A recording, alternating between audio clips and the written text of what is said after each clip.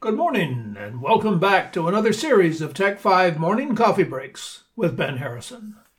In spite of uncertain weather and, of course, pandemic limitations on what we responsibly can and cannot do, I hope your Christmas and New Year's holiday was pleasant. I know mine was, relatively speaking. Depending on whether you shopped locally or online for those special gifts for family and friends, it's seldom that our choices are perfect and are destined for exchange or return. Much of this happens on or around what has become known as Boxing Day, and traditionally in many countries, including Canada and the US, the Boxing Day period is the heaviest shopping day of the year. But what was the origin of Boxing Day?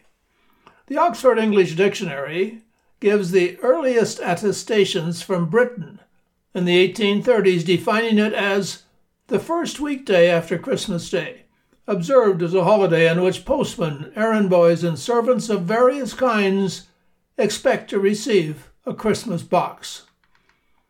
But the European tradition of giving money and others gifts to those in need or in service positions has been dated to the Middle Ages and is sometimes believed to be in reference to the alms box, placed in Christian churches to collect donations for the poor. The tradition may also come from a custom in the late Roman, early Christian era, wherein alms boxes placed in churches were used to collect special offerings tied to the feast of St. Stephen, when the alms boxes were opened and distributed to the poor.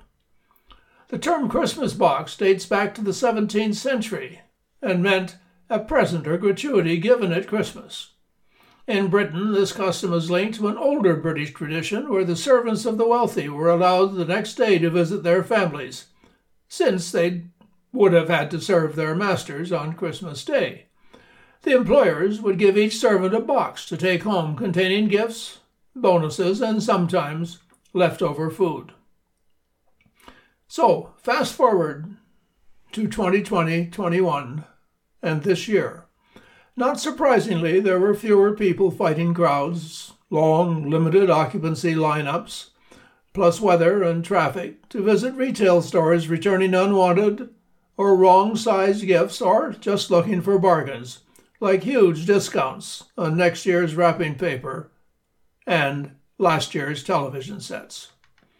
It should be no surprise that with Ontario reporting a December 26 count of just under 10,000 new COVID cases overshadowing Boxing Day, fewer shoppers were out looking for bargains, and even the most intrepid early bargain hunters found pared-back sales in smaller crowds on this second pandemic-era Boxing Day. It also should not be surprising that the well-managed stores with sophisticated digital online websites did a booming non-COVID exposure business.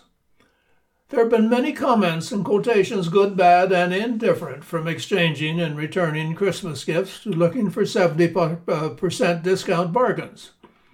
One of my favorite comments was from Jay Leno, who was quoted the other day as saying, "I tell you one thing I'm upset about.